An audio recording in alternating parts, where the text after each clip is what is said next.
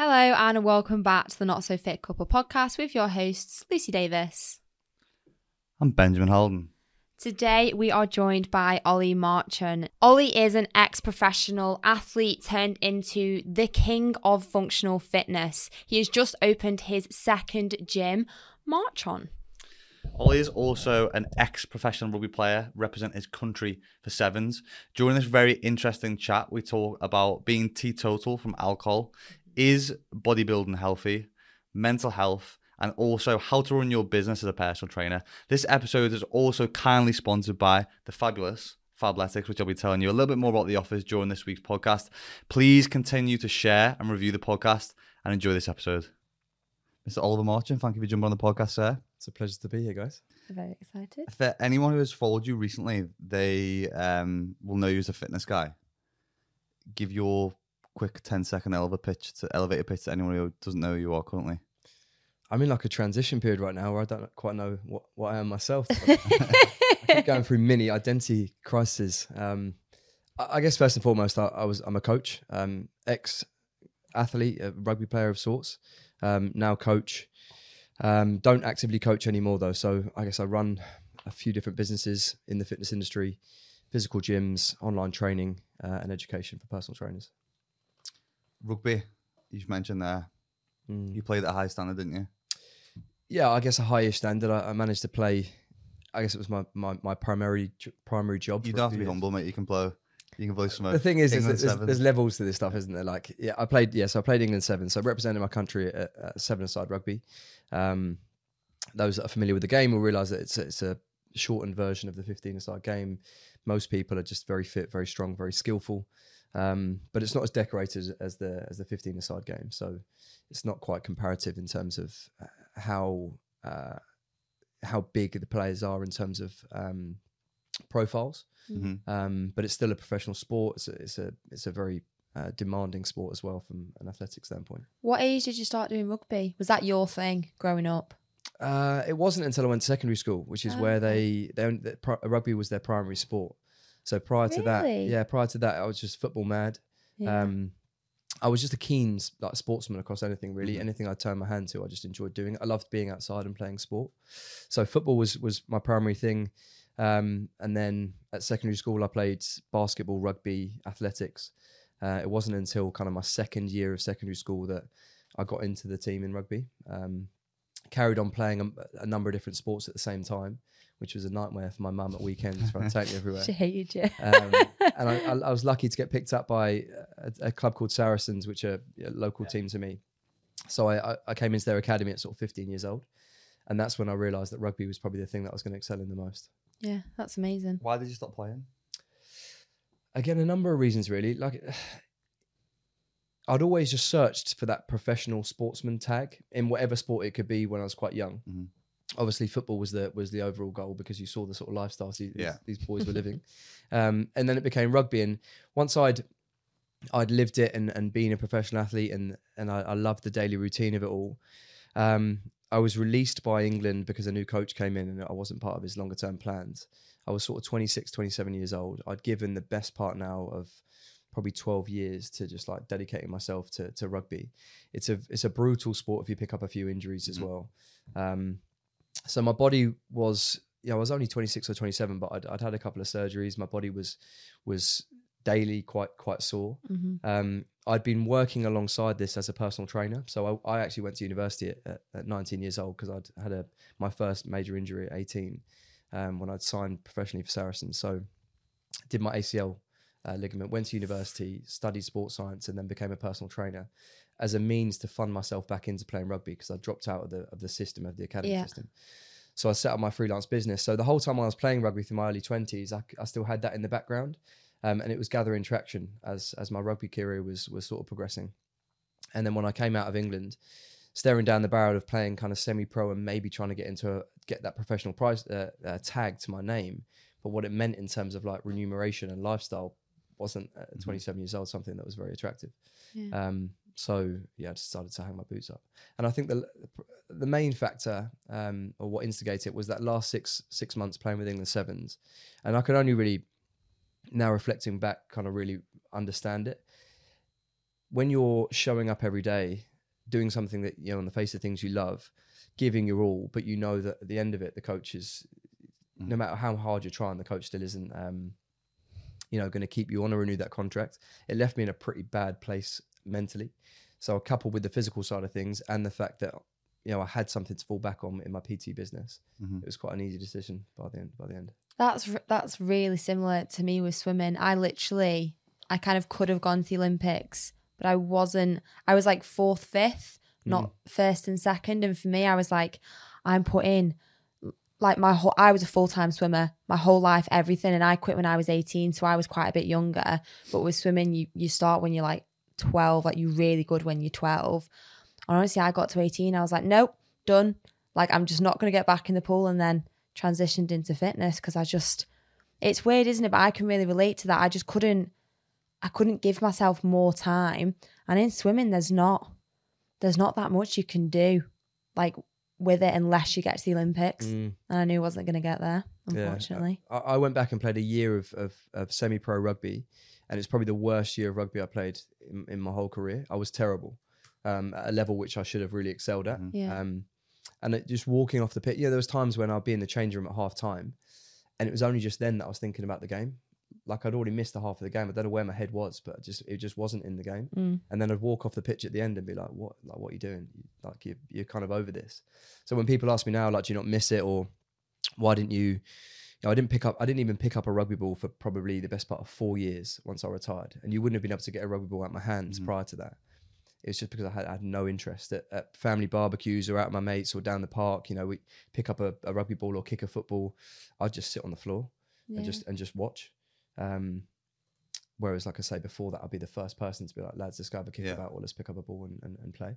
You mentioned the term identity there as well. Did you feel at any point that was your sole identity, and do you feel that was kind of muddied or lost when you first left the sport? Yeah, 100%. Again, like I think looking back, and when you get a little bit more mature and you start looking back at things, you realise that that is what kind of how you felt and what you were going through. But yeah, massively. Because I don't know whether it was kind of ego talking or just as a young boy what I wanted to become with that job title, and then achieving it and then kind of not having it. It's kind of like, well, what are you now? Yeah. And the personal training industry is like, it's one of those things when like no one just wants to say I'm a personal trainer or or they'll say I'm just a PT. Yeah. Because it's part of like how personal trainers view themselves, but it's also how other people kind of view. You kind of work in a gym, you like wearing tracksuits and lifting weights all day. So it took me a little bit of time, and I actually got it wrong going from rugby straight into running a business. I then applied the same thought process and effort into running a business, but it was a game that I didn't know how to play. Like rugby, I knew. Going into running a business, I didn't really know how to do that. And there wasn't as much support as there is these days from sort of mentors and business coaches. So I just applied the same kind of 110% effort to trying to run a business and pretty much burnt out after the first sort of year of it. But it was a good lesson at a young age. I think I've heard you speak before about burnout with business. I mean, we've definitely been through stages before, like with business, where you can just feel like you pushing, but you're pushing against a brick wall and nothing's kind of going your way, and you end up applying more and more time to something. And I think before you know it, you're in this rabbit hole of really, really deep, and you almost feel like whatever time you're not then spending on the business is a waste of time. Do you feel like you've hit that spot before, and how did you almost pull yourself out that hole that you were in? Because a lot of people can look at business and be like, wow, he's doing fucking amazing with his business, with what he's doing, but then people don't truly see what sometimes goes on behind the scenes. 100%. I've probably told the story before, but I when I first went into like running a business, any time where I sat down, I actually thought I was doing something wrong. So for me, training was obviously like an outlet, and it was kind of conducive with what my business was about, but it was something that was a non-negotiable, like spending 60 to 90 minutes training. When I was coaching people, that was part of business, because the business was a personal training business. And then when we opened a gym, it was kind of managing the day-to-day admin and operational side of running a gym. But outside of that, when I was playing rugby, I knew that if I had downtime, I needed to relax and put my feet up, have a nap, watch Netflix, whatever it may be. When I had a little bit of downtime when I was running a business, my default, I defaulted to then just like doing something that I felt was conducive with running a business. So I'd be waking up earlier and I'd be going out on just a random run, which was like not because I couldn't start work because I didn't need to. There wasn't actually any operational or admin stuff that I needed to do. I couldn't go to the gym because my gym session was, you know, later on that day. So I'd just go and start doing things that were like more, it's actually taken away more of my energy, both physically and mentally. Because sitting still made me feel really guilty, or socializing made me feel guilty. But like I say, it was just lessons that I had to, you know, I learned the hard way, but I'm somewhat grateful now that, you know, I learned it at the age in which I did. Obviously wouldn't want anyone to experience burnout, but I think when you try and create something as profound and as what is, you know, in our little world has gone on to be quite successful, I think you have to, you know, get some tough lessons handed to you at sometimes.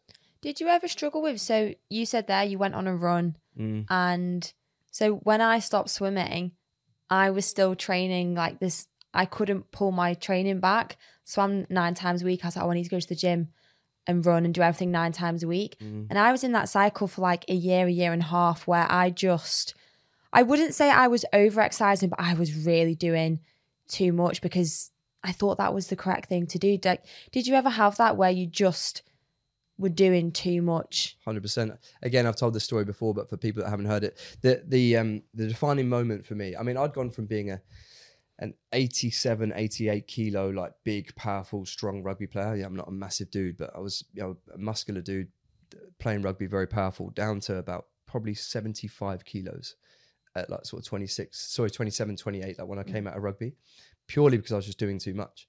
And the defining moment was we were in the gym, myself and my little brother Charlie and my best mate Alex, who was sort of we founded the gym together. And we were doing some box jumps. It was kind of like a you go, I go fashion, one after the other. And I tried to jump on this box, which wasn't very high. And I just had no power, couldn't get on it. And I sort of went to jump and sort of tripped and fell back down. Tried again, tripped and fell back down. Tried the third time, tripped and fell back down. And I turned around and Alex was behind me. And I've like cocked my fist and almost just punched him square in the face. I didn't, I stopped myself doing it. Gathered my thoughts and tried to jump again. The same thing happened. Then almost put my hand through the window and then just left the gym. Was like, okay, I need to, reassess kind of some of my life choices and what I'm doing. Wow. But like I said, at the time, there was no one really for me no one was doing what I wanted to do in the gym space successfully. So there's no one that I could kind of look to try and emulate or seek guidance from. And also I think it's just like part of my being. Like I'm not a well-balanced individual when it comes to like work and output and stuff. And I believe that's somewhat my competitive advantage, but equally it can sometimes be my downfall. But like I say, it was a lesson that I learned that I haven't made again. So it was Did you open up to anyone or speak to anyone about that kind of period that you're going through at the time? No. Kept it to yourself. Yeah. I think, like I said, there's been times more recently, probably 30 years plus. I'm 34 in a couple of months, where I've passed on those little life lessons to some of the gym owners and because we run a mentorship as well for PTs and gym owners, and a lot of them fall into similar traps. Like I said, I don't think many would go as far as maybe I did, but as far as I did was in relation to the success I had as an athlete, the success we're now having with Marchon. Like it's just amplified up a little bit, but everyone will have their own variation of that where things just get too much for them. So I think I'm able to now talk to people about it, but at the time I wasn't. I wish in the last 6 months of my rugby career there was some sort of sports psychologist that I could have gone and spoke to, because I believe that last 6 months and then the next 18 months of running the gym was kind of it was all kind of one in terms of where my mindset was at. Well, everyone's hard is going to be different. We were discussing this yesterday on another podcast, and although some people may not experience that as intensely as what you did, I think personal training in general can be quite a hard place to operate in especially in terms of your working hours. You can be up super, super early, work during those hours where no one's really in work. And then there's like full blocks in your day where you're spending vast amount of time potentially on your own, not doing a lot of work, or putting some hours into the gym, cleaning, whatever. And then again, that time where usually people are social, you're working that time again, getting in late, going to bed and repeating the process again. And I think people can often sometimes feel very lonely or feel burnt out in those stages as well. Do you think there's any little nuggets that you've learned or anything that you've passed along during the coaching course that you're doing? Because we get quite a lot of personal trainers who will listen to this podcast as well, who will potentially benefit from that. Yeah, I think you're right. Personal trainers work the arse end of the day. There's some that are fortunate now that can manage their hours more sociably, but early mornings, late nights, a lot of the reasons why you go into personal training, because most people have gone into personal training, or quite a few have through their own personal journey, whether it's been rapid weight loss or training's given them confidence, or it's done something to them in the sporting world that they want to then pass on to other people. So all those reasons why you come into it, often they get taken away from you when you start to try and grow your business. Yeah. Your training suffers, your sleep suffers, your relationships suffer, your ability to eat good nutrition does. I think there, you mentioned going down rabbit holes. It's worthwhile trying to reverse engineer what success does look like. Mm-hmm. And I don't think many people do that first 100%. Bit of work. So like, what is the vision? What are your core values, and what is your why for doing this? Because then you couple that with social media and the pressures that we see, because all these other trainers doing amazing things and pushing different avenues to their business, and everyone's now wanting to do things like podcasts and YouTube series and all that other stuff. So I think if you can come back to those core pillars of why you're doing it, what are your values, what success looks like, and put some time frames towards that, then you can map whether you actually need to put your foot on the gas and do the work, because a lot of people aren't doing it, or take your foot off and just appreciate that, you're doing everything you set out to do. You're on course. So that if you want to be in this game for a long time, you need to have other hobbies, other interests, and build relationships and stuff outside of just fitness. Yeah, because I think some people think, when they go into personal training, that it's easy and it's an easy thing to do, because as you said, you see other people on social media and what they're doing now, and it is a highlight reel and it looks really glamorous and great, but then they don't actually see like the hard side of it.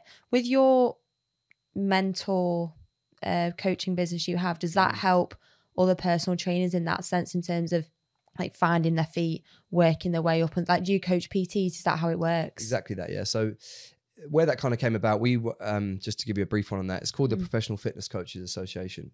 The reason we started it was because we wanted to kind of raise the standards of personal training and what it meant to be a PT, and try and professionalize our industry a little bit more. So it was all about qualifications first and foremost. Then COVID happened, and a lot of coaches were obviously now flapping because businesses were suffering. So we launched the mentorship kind of first, which was meant to come last, but we ended up launching it first. And it's very much just business support, but also just personal support for personal trainers and gym owners. And sometimes being there, I use the term shoulders to cry on. That's not really how we do it, and it's not really part of our culture. But being the person to support them when times are tough, but also being the person to give them a kick up the backside when they're not doing something, and just shaking them and keeping them on course, because everyone's trying to be like the next coach, like the next person that they're seeing on social media, but they don't know whether that person's in a relationship. Does that person have kids? Like, did that person get a helping hand and investment to get where they got to? Did they get their profile and their following from previous success in another world? Are they attractive to other brands where they're picking up followers as well? Like, not everyone has those opportunities, but it's about understanding what your strengths are, and doubling down on those, not worrying about everyone else. Because you don't learn that in just your PT course. You don't learn business, you don't learn sales, you don't learn marketing, or again, not the shoulder to cry on, but the support. It's just not there. So I think that is brilliant that you do offer that to people. Yeah, I mean, really to be honest, in the PT course, they don't even learn how to coach. You just it's so prehistoric. It's ticks boxes, isn't it? It's not good. It's not. Do you think when you were setting that up, that a part of it, the motive behind it, was frustration with some things that potentially go on in the fitness industry? And what I mean by that is, even I was reflecting on it the other day. So I started doing Muay Thai a couple of months ago, and I go to like some of the one-on-one sessions with the guy who runs it, called Tam, and like every session we go through for like, whether it's an hour and a half, he leaves like those sessions like fucked, like more fucked than I am sometimes, because we're just going at it. Like, he loves what he does, he puts everything into it, his passion, his commitment, his consistency of what he's doing, his love for the sport. And then I'll go on Instagram, and then there's some bird with a raw salt selling a 12-week program, or download my 12-week ebook, who I know doesn't even have a coaching qualification. And for me, it almost takes the piss that someone is applying themselves that much and has that much passion for what they do and helping other people. And then you get someone on the other end of the spectrum who's just there to take from fitness and not give. Do you think that was part of the motive? Or what kind of things do you see from the fitness industry that frustrates you and motivates you to continue to better coaches? I think the story you said there about the Muay Thai coach, and it's similar to, I did it a couple of years ago, and my coach was exactly the same. I think it's because they've been bred in it. It's like it's either been passed down from them from like their dad or their they've been doing it for years. Whereas personal training now, you can just become a PT overnight and then somewhat become an overnight success. So it is a bit more for these people. It's just transactional. They've come in, they want to make a quick buck and then leave. I think for us, the reason we set it up is because as coaches, we naturally want to coach people and support people and pass forward any knowledge that we can. So with I guess having a bit of a profile within my side of the industry, and people seeing the success of going from PT to gym owner, having an online business, etc. People often come to you and kind of like, well, how'd you do it? So we just put things together to try and support them and kind of show them in our way. It's not necessarily the only way, but it's the way we do it. And my partner in that business, his name's Jens. He's just an unbelievable coach. And I think when we talk about having more of an impact, that's the main thing for us. Yeah. How can we serve more people, have more of an impact and leave the industry in a better place? We knew that by building a team of coaches that can then service any clients that we have within the main Marchon business to deliver our coaching principles, and then being able to then work with gym owners and personal trainers who in turn have their own clients to be able to work with, that kind of meta impact is then given. I interrupt this week's episode to tell you a little bit more about Fabletics Men. Fabletics Men had been the sponsor of the podcast for some time now. I've been wearing them for many years. I absolutely love the brand. The clothes are very minimal, very nice fitting. They've just released a new other version of the one short. There is a multitude of offers that they offer across the board on their website, from 70 to 80% off for new VIP members to getting 2 pairs of shorts for £24. So it is very much a value for money brand who offer great quality for good price. You can find all the offers that I've just spoken about in the links in the description and the YouTube videos. But for now, enjoy the rest of the episode. Yeah, that's really important, isn't it? You said there you've got coaches who have the same ethos as you, because it's the same with any fitness business. If you're expanding it, everyone needs to align. You can't have random people who like share bullshit and fads and things. So those coaches and then the clients and then they're learning, and it's just the way you've set that up honestly, it sounds really, really great, really, really good. Yeah, a big thing for us is when we onboard coaches into ours is really setting out our stall and setting out our culture. It's not going to be hand holding. It's not plug and play. And to a large extent, that means for us, it's not infinitely scalable because it's very much like a case-by-case basis. Like, how can we get the best out of that personal trainer and understand their business and also their motivations and their personal life and all the other things that come with it.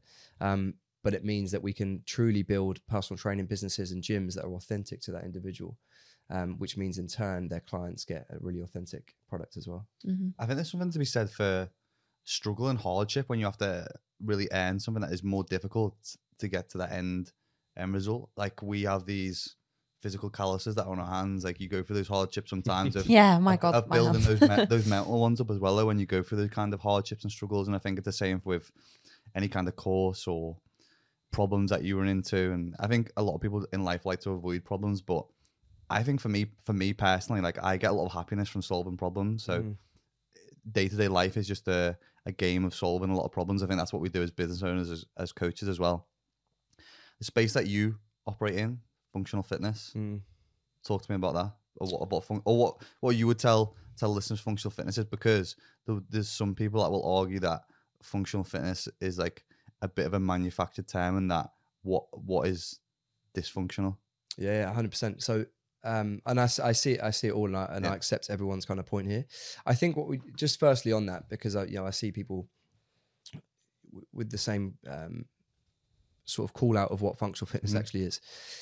I think the easiest way to try and talk about this, if you're a coach wanting to coach functional fitness, is that the consumer can understand it. That's the main thing. It's just marketing, right? The consumer gets to understand what that means.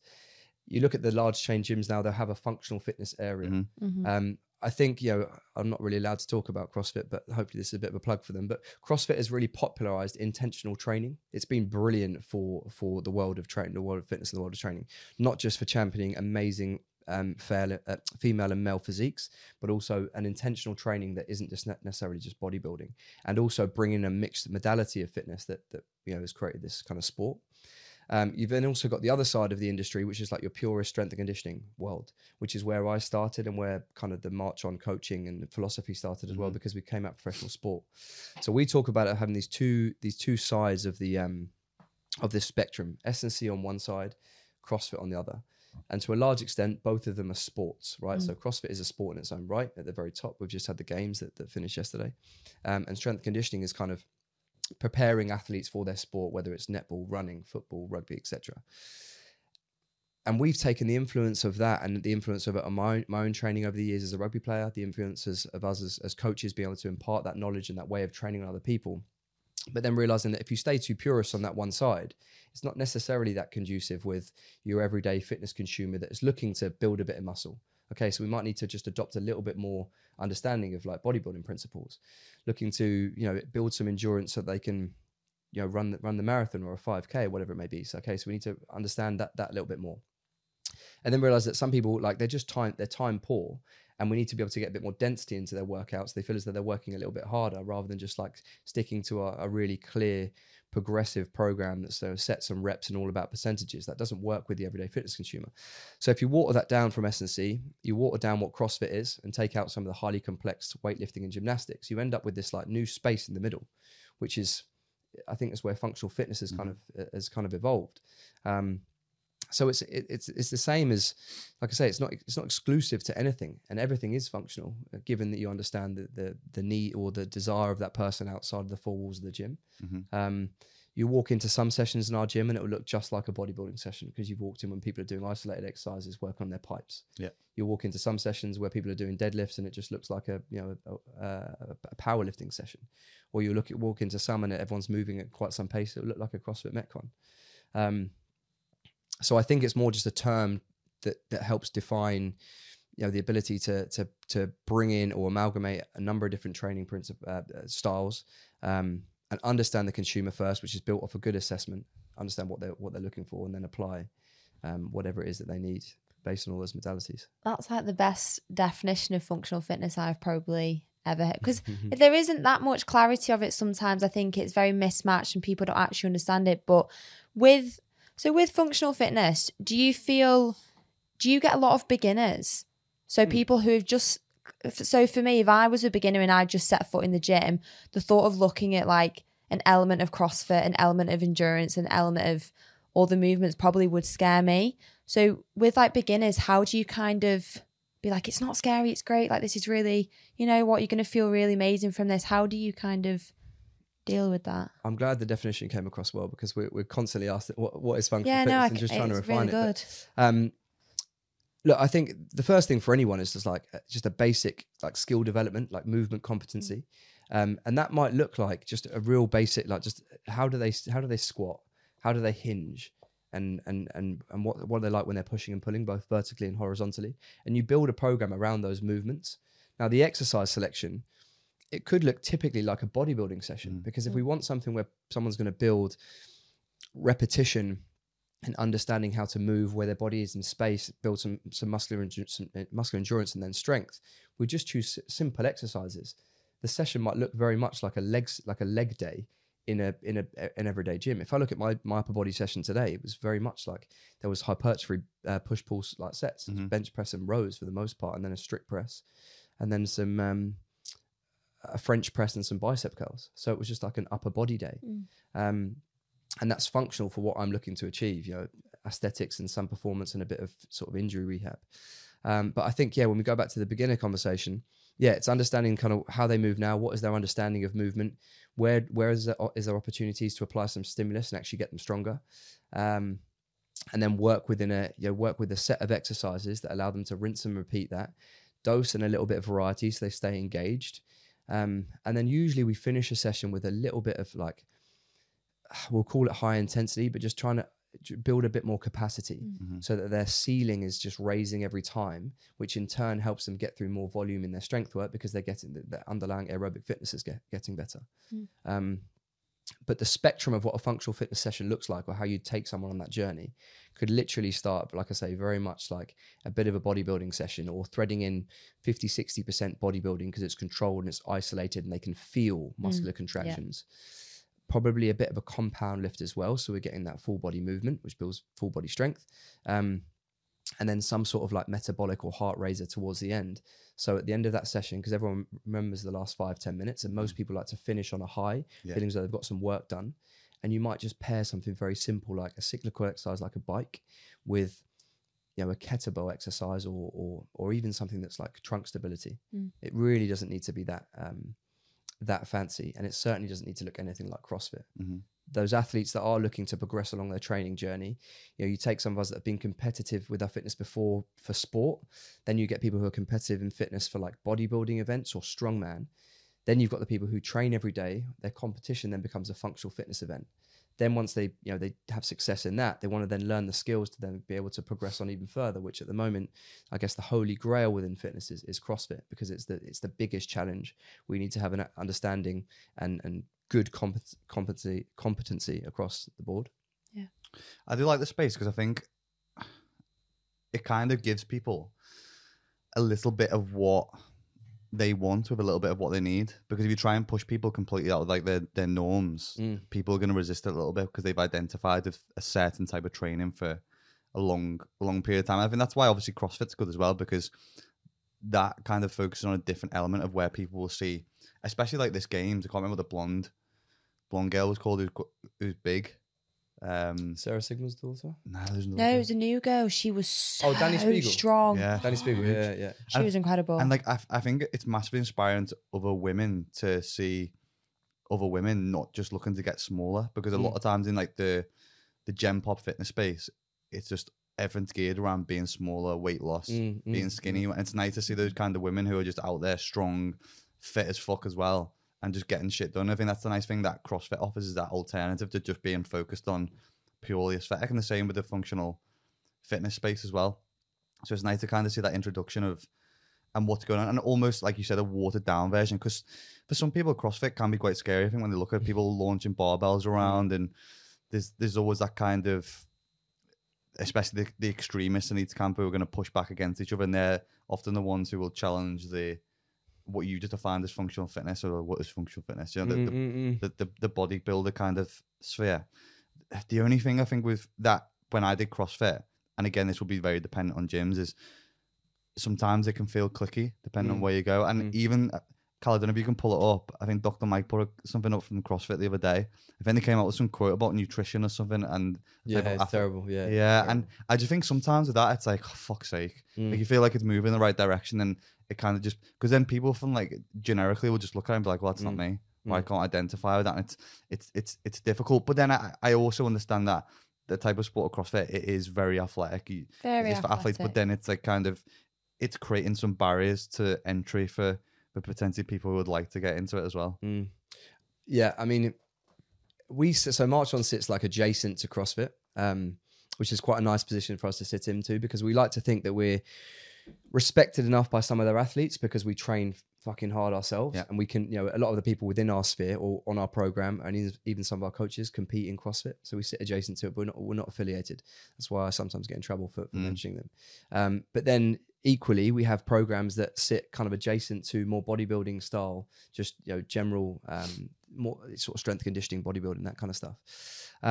I think if you were in the CrossFit community, you would say that it's all inclusive. We welcome everyone, and they do have people from complete beginners, elderly, and they're often putting that stuff out on the marketing, on their socials. I think the post they put up the other day about the nutrition thing was completely missing the mark.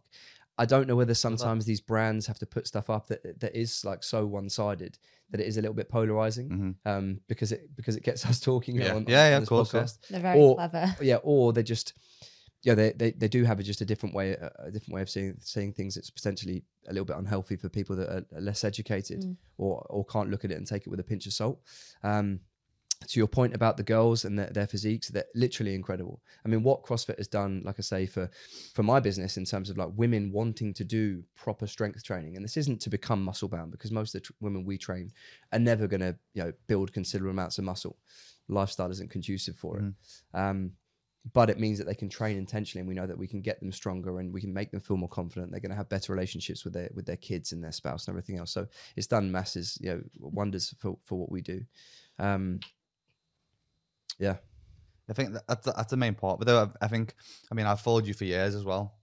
I think the thing that was a big draw for me was that you had that balance between social life. You were training fucking hard. You look great, and again, like we were speaking about before, for me, something that I've been documenting at the moment is a YouTube series called the Unwind series. And it's the marathon prep. So I'm doing that alongside like bodybuilding training, and then I'm also doing Muay Thai. So it's kind of a mixture of stuff and balance and recovery and stuff. But my whole program, like when I sat down with Fergus to plan it out, the first thing that I put in to the program was similar to how I do my diary.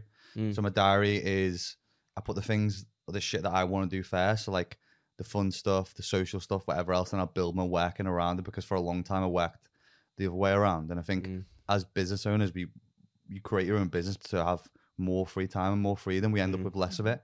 So I think if you reverse engineer that, sometimes, like we were speaking about before, you put the shit in that you want to do and then work around it, you'll still get the work done, but you'll have those social occasions in. So what I did with the program that I'm doing at the moment, because I would class myself as very lifestyle driven, is all like through the summer, we've had social occasions all the way through, weddings, parties, birthdays on the weekends.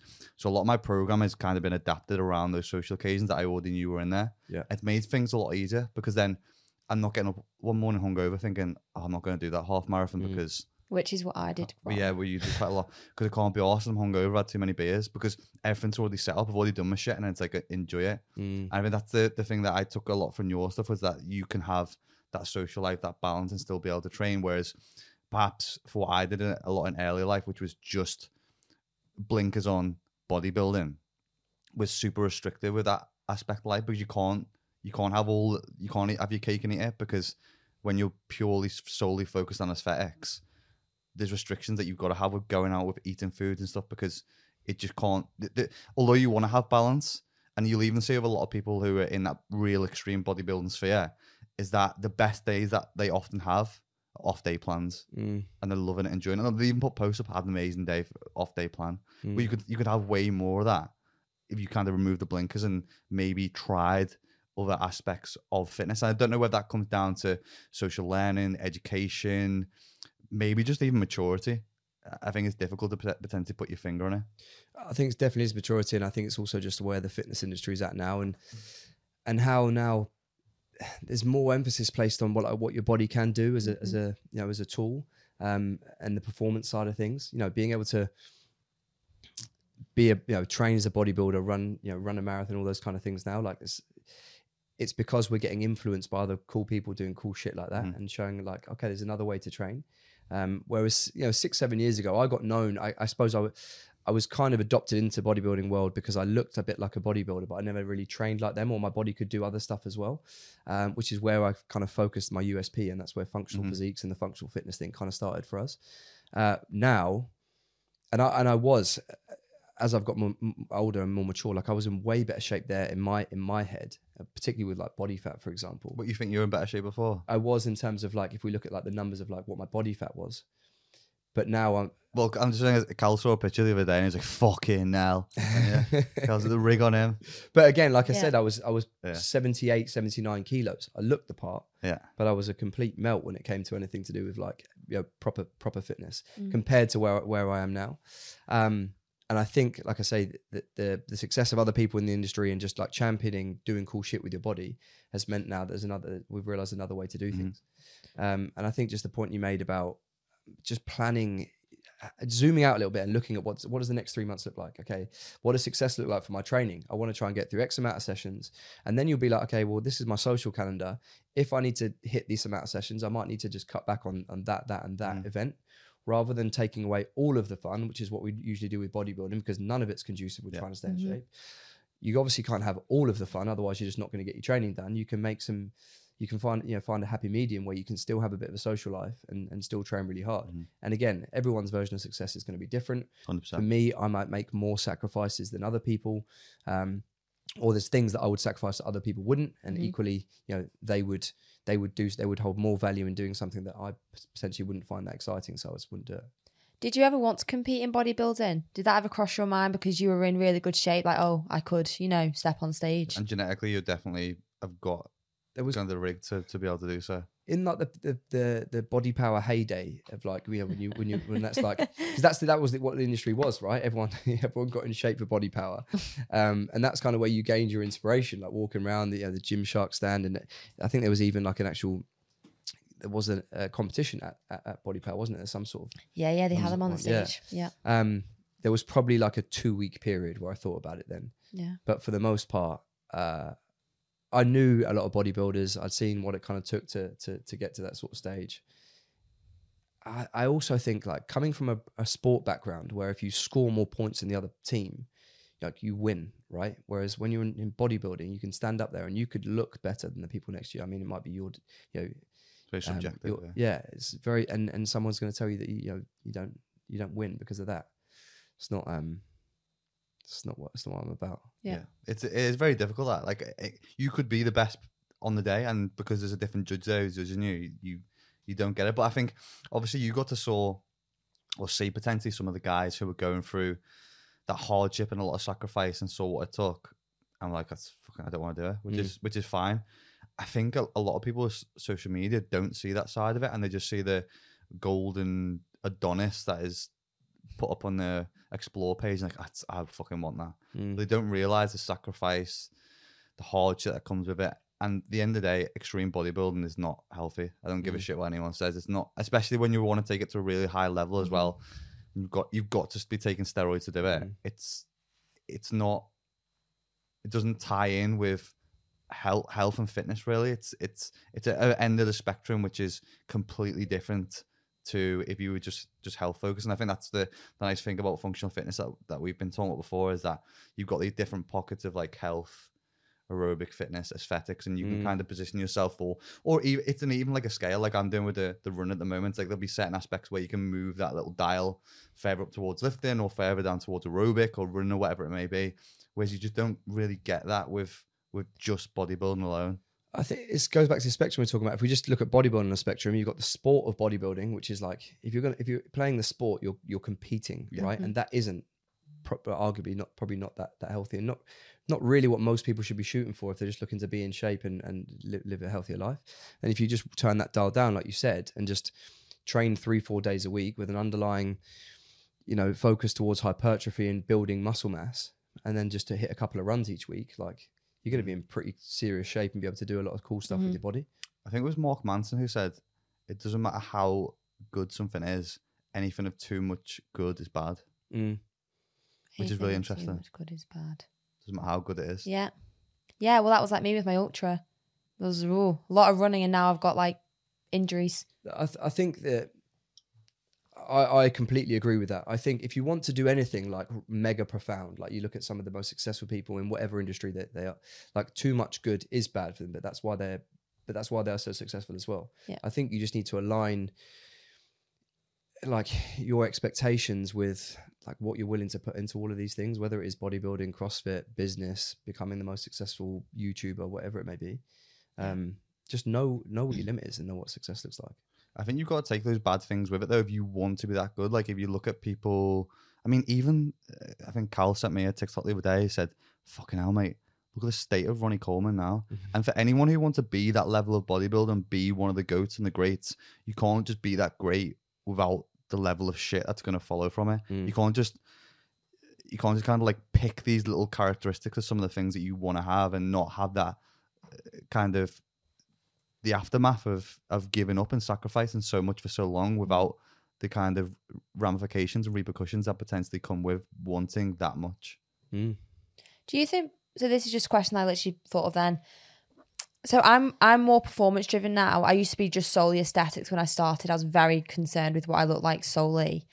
And then it became like aesthetics, performance, health, and I'm way more performance now. I just love it. I thrive off performance, probably because I did grow up as a swimmer. With bodybuilding, do you think it's performance based? So I think running, performance, you can hit times, you can do this. Bodybuilding, you're looking a certain way. I don't know if that's classed as performance, like CrossFit performance. Do you know what I mean? People would say, I think if you were a bodybuilder, you are performing, but I just can't see it. I had this argument, didn't I, with someone on social media the other day because he said bodybuilding's the hardest sport in the world. I definitely disagree.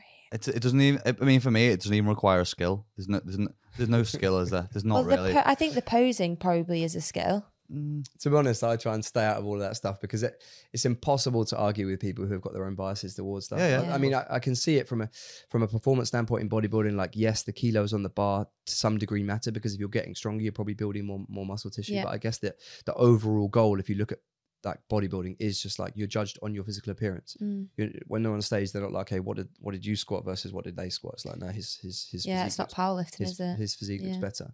So it is judged on your appearance.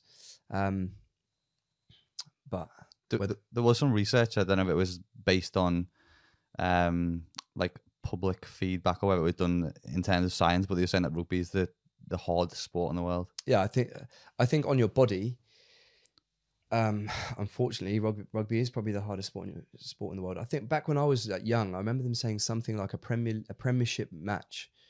I'm going to get this slightly wrong, but with the physical the ramifications of the game was like going through, I think, 2 or 3 head-on car crashes at 30 or 40 miles an hour. If you played a certain position, that's kind of what it was like. Did you ever get any big hits? No, yeah. I mean, I got knocked out a few times. Did you? Fractured cheekbone, broken noses. Like I said, surgery on my knee, shoulder. And I played in a position that's inherently like we stay out the way of the big dudes. Oh my god. There's a lot of stuff coming out now as well with. Unfortunately, there's a lot of players with now long-lasting terminal kind of head injuries and things that. There was a film on that, wasn't there? On the NFL. NFL where they it's concussion probably similar for them.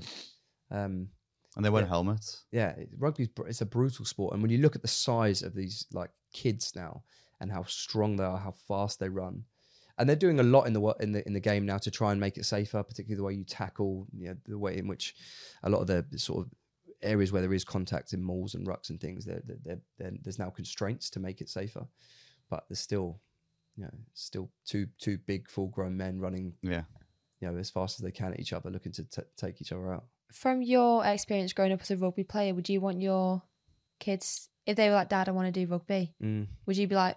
People ask it all the time. I think that what you get from it is an amazing amount of like teamwork, discipline. And just the ability to kind of handle yourself, like, because it's, you just get knocked about. I think there's definitely other sports that I'd rather put them into. I'd put them more in towards martial arts, gymnastics, things where you can learn, particularly from a young age, where you just learn good hand-eye coordination, just good bodily awareness. And I think the discipline piece and everything you get from martial arts is probably in a much more controlled manner. I'd do that. But if they had an opportunity to excel in rugby and that was what I wanted to do, then I wouldn't hold them back.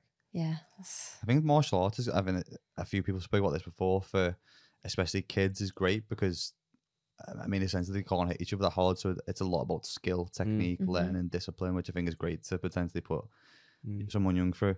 Obviously, you being a dad, becoming a father, it's something that's definitely on my radar at the moment. How on both your radars at the moment? Or just both. I'm being kind of pushed rather than swayed into it, but. What kind of things? Because again, a lot of our listeners will be mums, dads, have family lives. How has your life changed since you've had kids, and how have you had to make sacrifices when you've got now different priorities? Again, like, this is my lived experiences and the kind of setup that I have, but I'm very fortunate in that my wife is an incredible mother, and she kind of allows me to do a lot of the stuff that I do. I work on average 6-7 days a week. Like, I'm always constantly kind of working, which I think is the nature of the beast when you run a business. But I make sure that Sundays is a day where I try to be as present and as home as I can with the family. We do sometimes have events on Sundays where I need to make exceptions. I've just had to learn to be a lot less selfish. I'm naturally a very selfish person. I mean, I give anyone and everyone as much energy as I can, but there are certain things that I know that kind of hold my world together, be it my training, my sleep is probably the biggest one, my training and things like my nutrition. So I make sure I protect them as best as I can. And then, just working very closely with my wife and make sure we have good conversation and communication, that if she needs more of me, that I can give her that. And that if I'm in an intense work period, that she understands that, I'm going to be working quite a lot. but yeah, I'd say just learning to understand that it's not all about me, and there's other, my kids need my time, and I need to be there for them, and then just patience as well, because I'm not very patient. So just learning a little bit about that, but I'm learning every day as my kids kind of grow up, and also as my wife kind of shows me the way a little bit more, because she's phenomenal.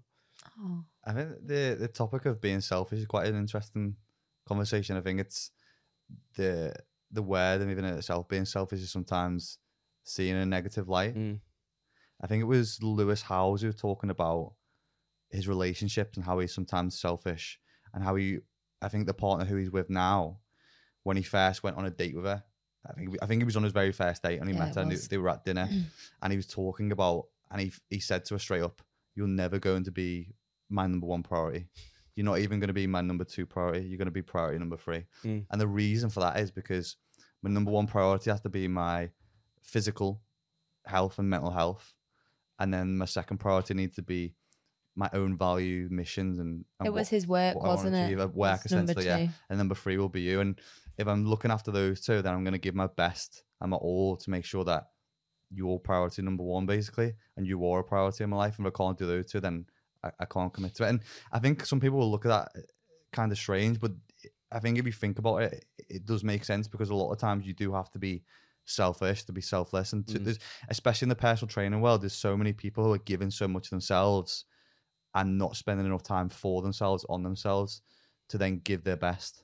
Yeah, it's funny you brought up that reference, because I remember up until, I'd say probably 25, but I'm guessing I kind of had the same, I said the same thing to girls that I was with, but primarily, Lauren, in that, like, I had no interest in making a relationship like a serious thing, because rugby was the only thing that mattered. I think things come with maturity, but also, just understanding for me that, like, home life, and Loz in particular, had just become like this anchor to allow me to do all of those things. And I think those non-negotiables for me, my sleep, my training, my nutrition, it's really those three things, really, and work. Like, I need to be able to do my best work. And my argument is, rightly or wrongly, that if I'm able to do my best work, I can provide all these things that, for Loz and the kids, nice holidays, a nice house to live in, all the, so yeah, I think that's really kind of the arrangement we have. But I wouldn't say that it's like a 1, 2, and 3 now. I think I need to make sure that all of them are balanced, so that I feel in a good headspace. A lot of the time now, like, I just have to find the time to train, which wouldn't be optimal if it was just me, but I have to then make sacrifices to find the time to train. And that might mean that I need to go to sleep earlier, which means I can't do something in the evening like watch TV with Loz, but it means I can wake up earlier to train earlier to then be able to do the thing with the family like the next day. Yeah. So it's just it's just planning a little bit better. I think that bit in between is really difficult to navigate for a lot of people, because a lot of people are either all in or they're not. And for things not to be, I think that's what a lot of people do in fitness, though, is they're looking all the time for what's optimal, whereas a lot of the time what is suboptimal will be far more beneficial for a lot of people in terms of balance, lifestyle, getting things right. Because as soon as someone then fucks up, it's like, I can't do it, I might as well do nothing, rather than kind of that.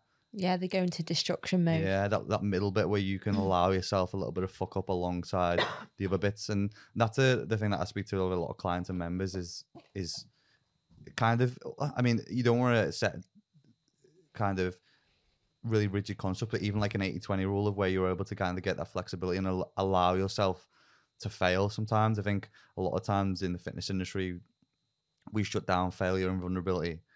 And a lot of people suffer and struggle with that, because the reason why a lot of people are scared to go into gyms in the first place is because they don't want to fail, and they don't want to fuck up, and they don't want to seem to be a failure to other people, which I think if we encourage that a little bit more, we'll get a lot more people in the space. Because even still in fitness, there's not a massive amount of people in respect to the amount of the population that are in gyms or in fitness. You used the word optimize there. That was a buzzword like a little while ago, and everyone, I myself, I tried to optimize everything, but you just realize that there's a limit to what you can optimize. It was the same with, like, I think it's probably through COVID that everyone was working on like a morning routine and an evening routine, because you now had time to create all these routines, and it would be like a 60-minute to 90-minute drawn out process where you now did meditating, cold showers, yoga, whatever else it may be. And then when you realize real life starts back up, like that routine didn't work anymore. Yeah, because you've got 15 minutes. Yeah, because you could literally just brush your teeth, have a shower, and leave. So I think it's just a constant, like, it's a like iterative process. And like you said with the 80-20 rule, it's like trial and error. Like, try something. If it doesn't work, swap it out for something new. If it does work, keep it in. When it stops working, then try the next thing. I think I mentioned this before. Most people can create a really good amount of order around the thing that they do the most, probably going to work, like the time they show up, the work they do when they're there, and then when they leave. But they're just not willing to try and create a bit of order around the other things that might make them healthier, happier, lose a bit of weight, because it takes a bit of effort. And then sometimes when they try, they got the balance wrong, or it wasn't quite 80-20, or they took out some of the bits that really like are enjoyable for them, and they're not willing then to try another way of doing it. But that's really, for me, that's all I've done. I've compartmentalized those areas of my life, like family. So being a husband and a father, what does being a business owner look like? What does the athlete still need to do? And then create order in those things in a routine.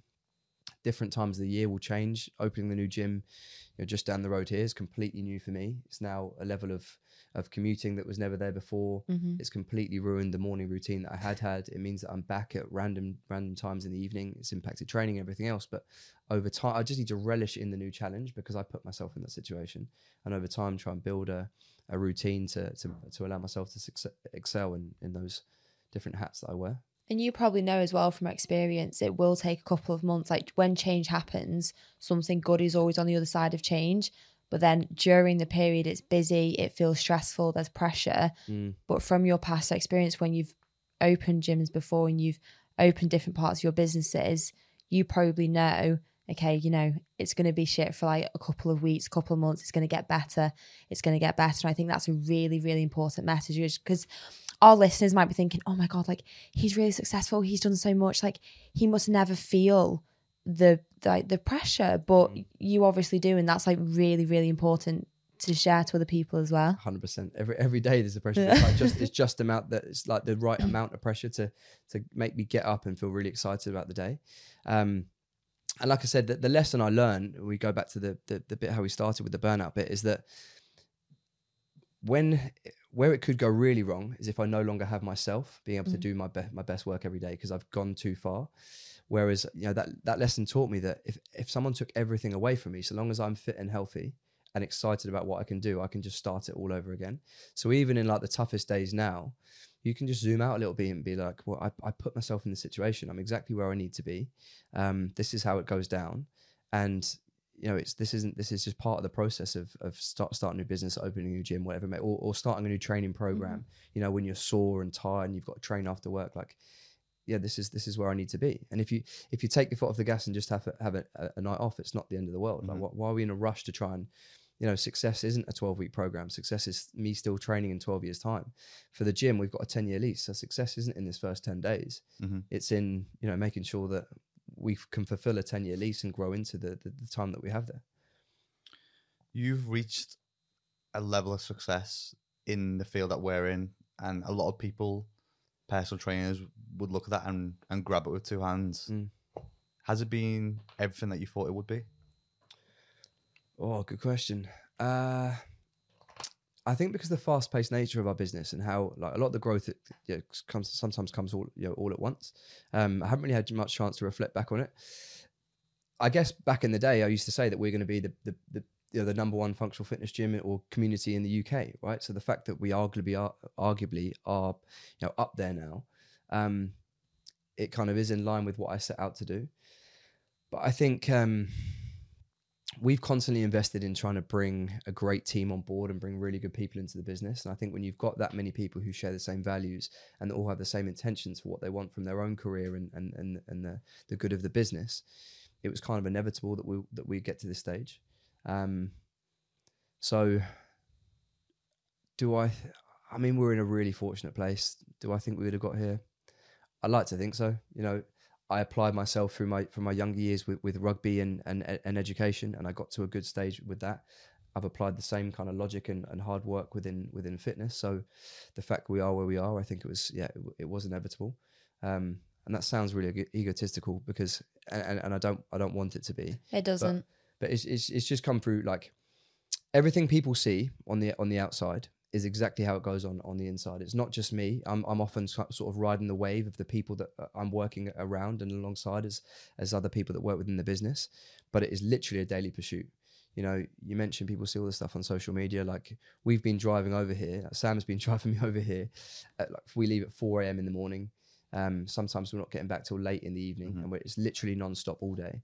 I put up a cool workout at lunchtime, and it just looks like, oh, we had a cool workout. Yeah, that's like that was the highlight of my day, and it goes back to my non-negotiables. Like, that's the thing I need to be able to do. But for the rest of the time, we're worrying about, like, have we got laundry now organised? You know, for the new gym. It's just like mundane work. Yeah. But you just try and make sure that you fill your day with those little nuggets of, like, highs, like training or a good conversation with people that really give you fulfillment. It's funny you should mention that. I think I was watching something that, I think it was Matt Mellon put a story up the other day, did some video work for you sometimes, and you were messing around making him a coffee or something in the new gym, like having a laugh and stuff.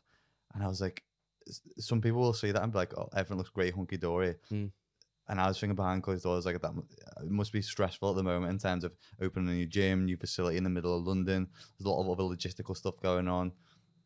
What kind of pressure was there during that time when you were first opening the gym, and how did you cope with that? Because again, it can look like a highlight reel, but then I think in terms of, because I've been on that side of it, I can understand there's potentially a lot more that people don't see, like you've just been talking about. Well, I mean, the easiest way to kind of distill it down to understand it is, like, everyone that follows me or Marchon follows me and Marchon, so they know the brand. They might buy something from us, or they use one of our services, or at least they watch the social media.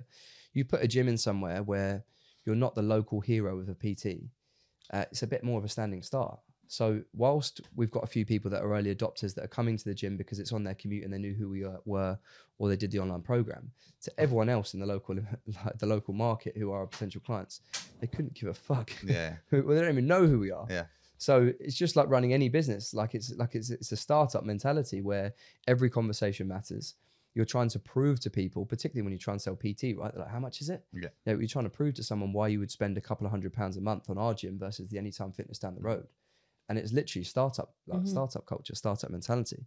The week of opening, or the week prior to opening, I wouldn't say everything that could go wrong went wrong, but there was, like, every day, daily, things were going wrong with tradesmen, deliveries, you know. And on the Monday of that final week, we didn't actually think we'd make it to open on the Saturday.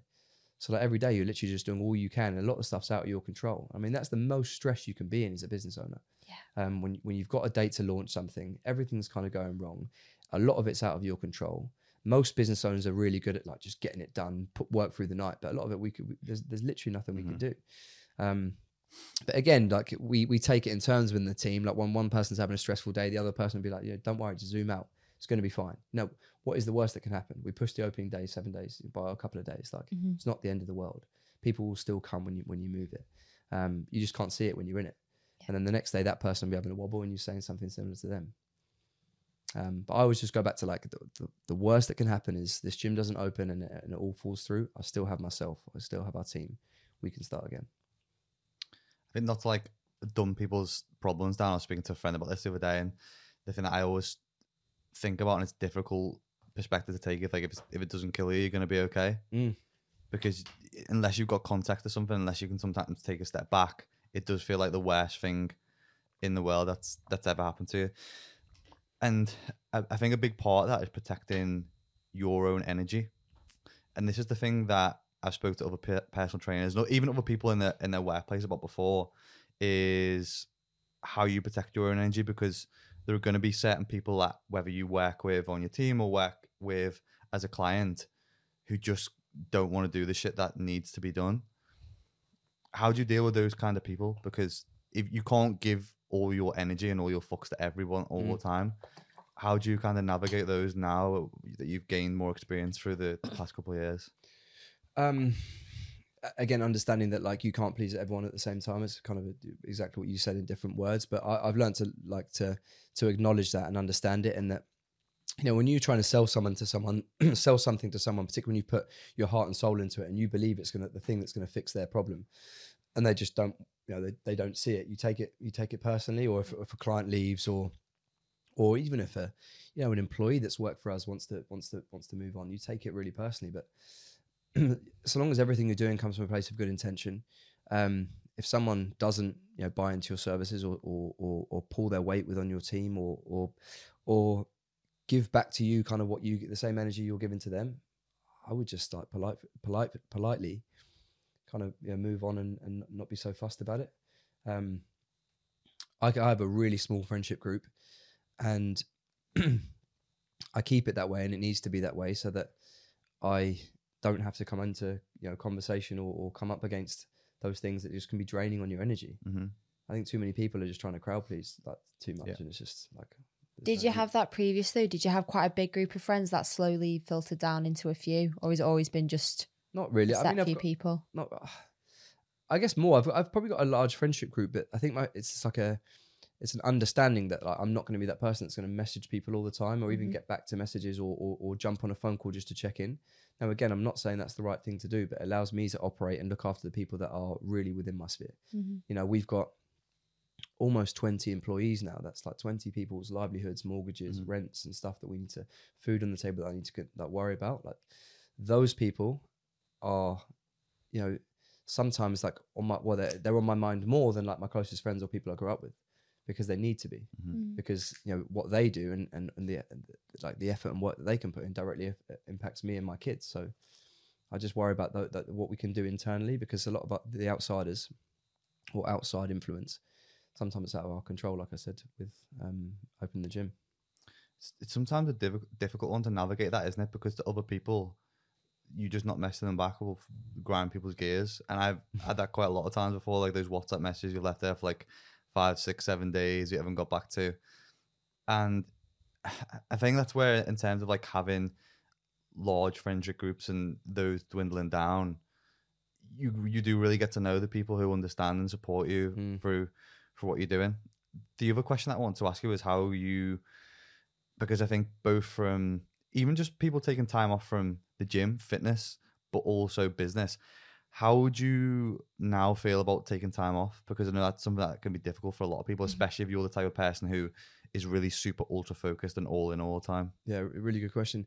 I'm actually quite good at it. So because maybe because we've been married for a long time and we've got kids, we don't go out necessarily at the weekends, and I don't drink either. So there's a few things that kind of play into that are advantageous for how I kind of take my foot off the gas. So weekends and stuff aren't usually big social occasions for us. I'm usually kind of, there's like an underlying tone of work, both on a Friday, Saturday, and a bit on Sunday, so that I almost like afford myself, or I think to myself every couple of months a nice holiday. Now that's obviously got harder now because taking kids abroad, particularly young kids, is difficult. But that was kind of my chance to reset. I don't take a break from training when I go on holiday. In fact, I probably train a little bit more. But training for me, bar rest days and when I need to recover, which I sort of take once a week, I don't necessarily feel the need to take a whole week off training. I maybe would if I was competitive in a sport where you're peaking towards something where you just need to take that psychological reset and physical. That doesn't normally happen when you're just training to stay in shape year round. But then, going on holiday, it's still a really good work time for me. I have some great thoughts and thinking time and do some business planning, but it means I'm not involved too much in the day-to-day and the detail. I've actually learned to enjoy those moments, and almost like I say, I've earned it because of the work sprints that I put in when I'm back here. I think that's a skill, because I'm definitely not there yet. I really struggle taking time off because if I'm not doing something, well, in your head you feel like the business is stagnant, or it's not. It's obviously not, but that's something like we went to America this year, and I was like pining to do a bit of work or checking, and I do find it hard as well because we're on socials, and it's like, is technically posting on our Instagram, it is work. And you've always said, no, I'll always produce content. I'm like, yeah, but that still is not taking, still not taking time off. And that's the only thing.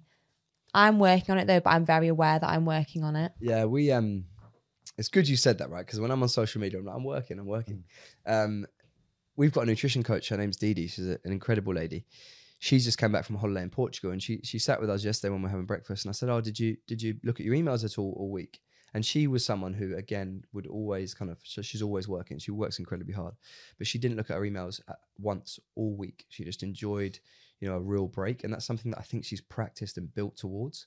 I'm not at that stage yet. Like when I go on holiday, I don't get anxious about working. I just am working. There's like, I'll answer my emails. I'll get back to anything that I need to try and do.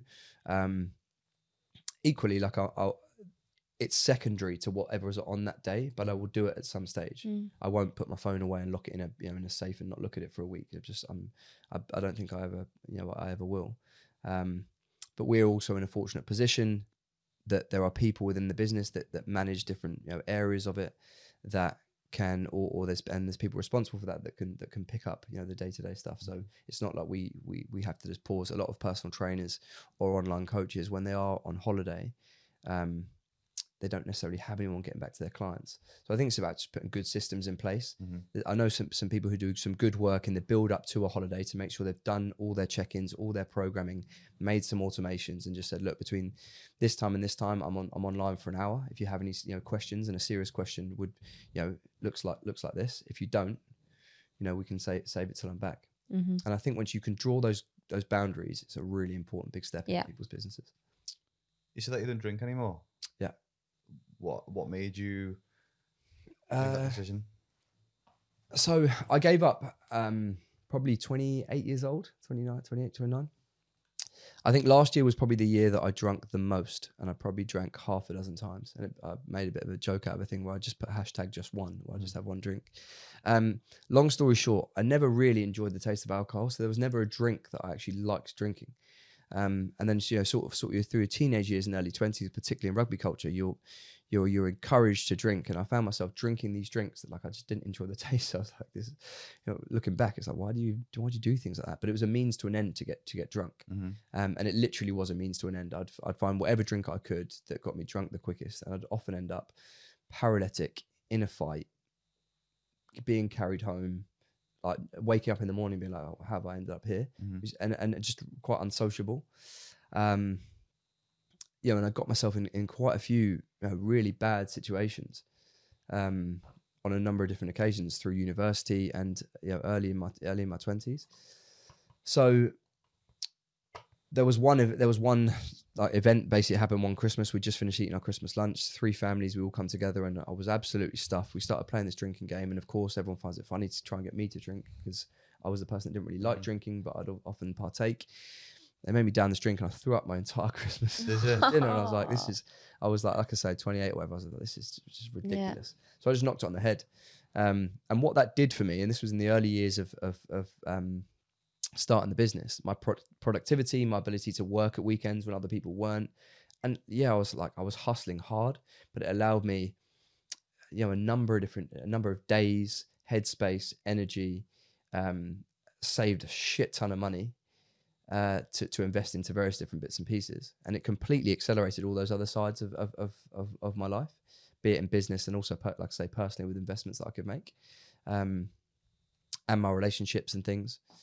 So now, fast forward, I'll have the occasional drink, like I say, maybe half a dozen times a year, because there's like a cool cocktail on a menu, and I'll try it. What's that drink for you? I love like a frozen strawberry daiquiri. That's literally you, Ben. You love stuff like that. But it's like stuff that where you can really mask the taste of alcohol, and it tastes like an ice cream. Or Cal makes a great drink. Good Cal, you do make a good drink. To be fair. What drink? What's your? I don't know. I used to work in bars when I was in university. The white milkshakey one. Oh, pina colada. You make that quite well, to be fair. Yeah, I mean, Loz, my wife, loves a drink, and she loves a cocktail. But like if I go to a wedding or my stag do and stuff, I'll have a few drinks, and I will. I got pretty pissed, but but ordinarily I just don't see the. I basically learned to. That was actually in line with some of that burnout piece, because I stopped drinking. I completely removed myself from social situations, and it goes back to then I was filling that time with stuff that was just like mentally and physically exhausting me because I didn't have the off switch. Then I learned with maturity that I could go to a bar or a pub with my mates, and that when the conversation got a bit, south because they're all pissed at like 9, 10, 11 o'clock, and they're not even going to remember whether I was there or not, that's my cue to leave. Whereas I just didn't realize that that's something I could do. So I thought you had to go to a pub and I need to partake in the drinking. But as you understand that, like, you don't need to succumb to peer pressure. My mates understood that I just don't drink anymore.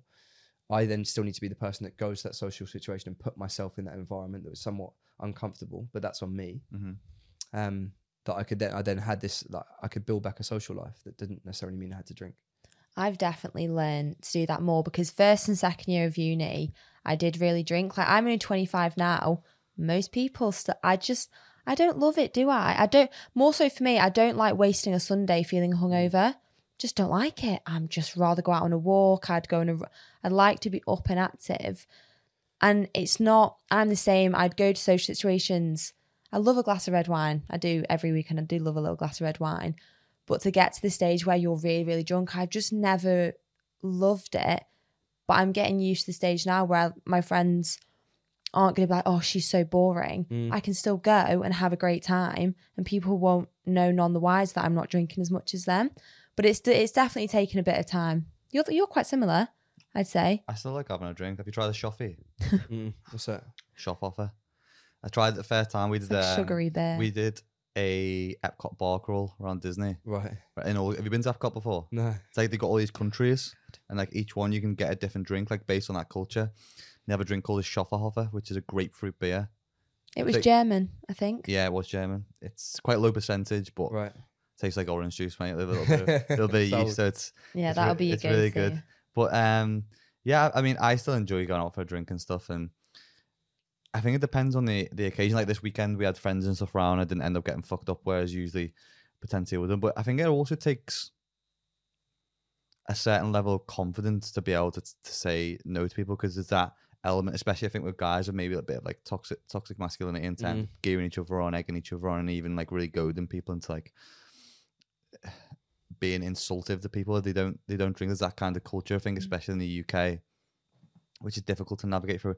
I think even for me, sometimes I will or have drank just simply to have more confidence when I've been out and about or when I'm doing stuff as well. And I think then potentially maybe the question that even for me and other people that they should be asking themselves is maybe why you drink. If it was just a kind of transportation from A to B, is it really worth it? Are you really enjoying being out and drinking? And I think if potentially more people ask themselves why they were drinking, am I doing it for other people or am I doing it for myself, then they might even question drinking themselves. Yeah, it's simple, just like writing down the pros and cons of drinking and just working out, like, is it really worthwhile?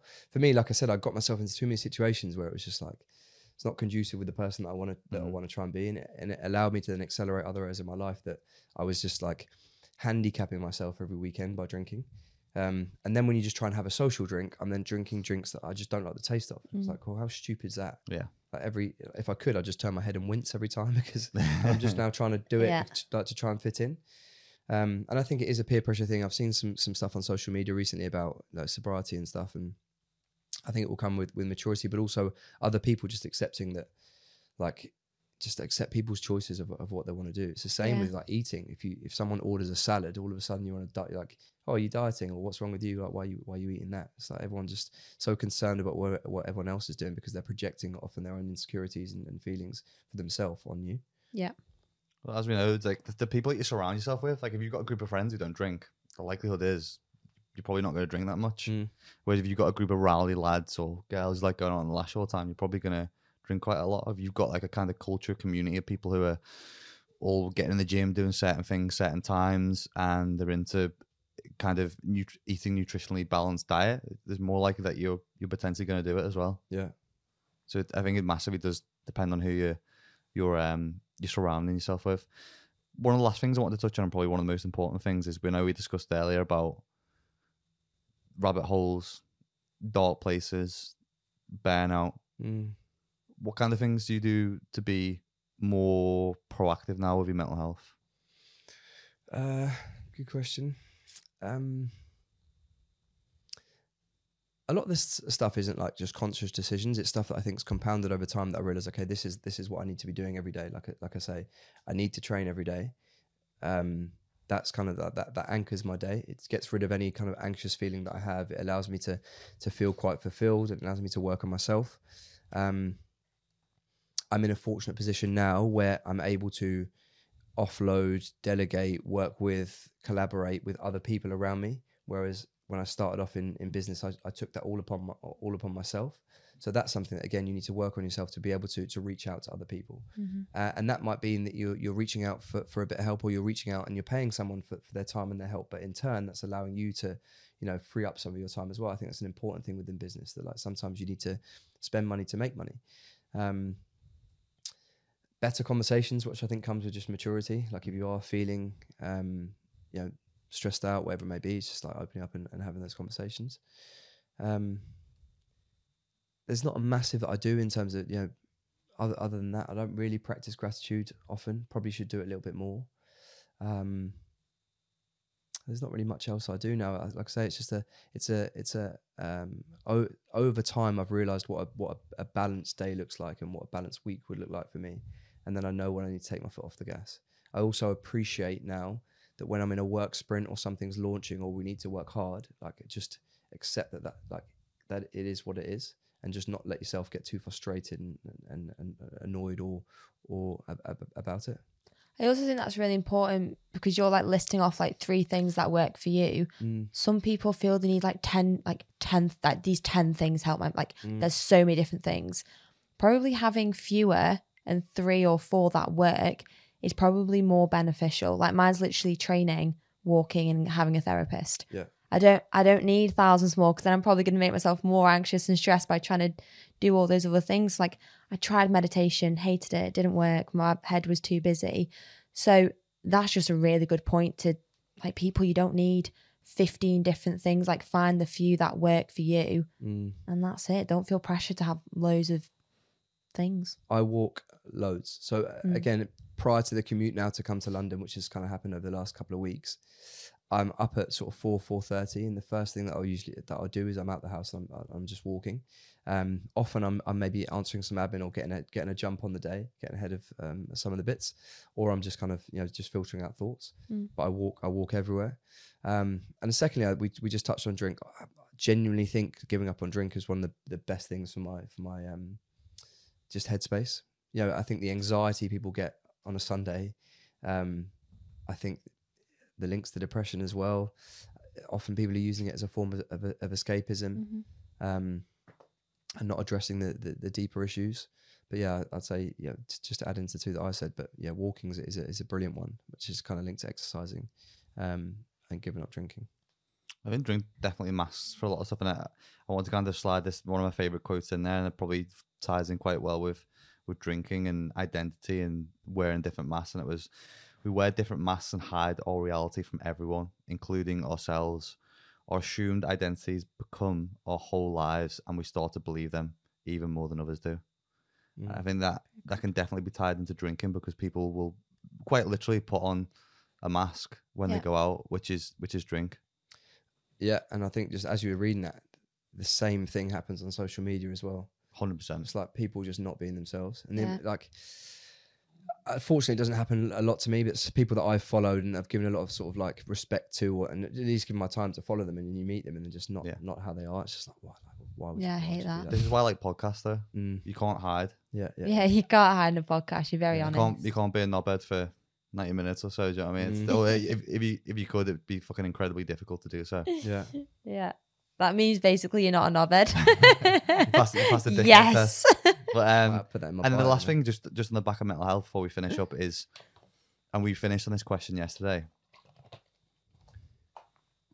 those hardships that you've been through, those burnouts, those difficult times, those rabbit holes, would you, if you could, go back and change anything through that journey, well knowing that if doing so, you could change the trajectory of where you potentially would have been now?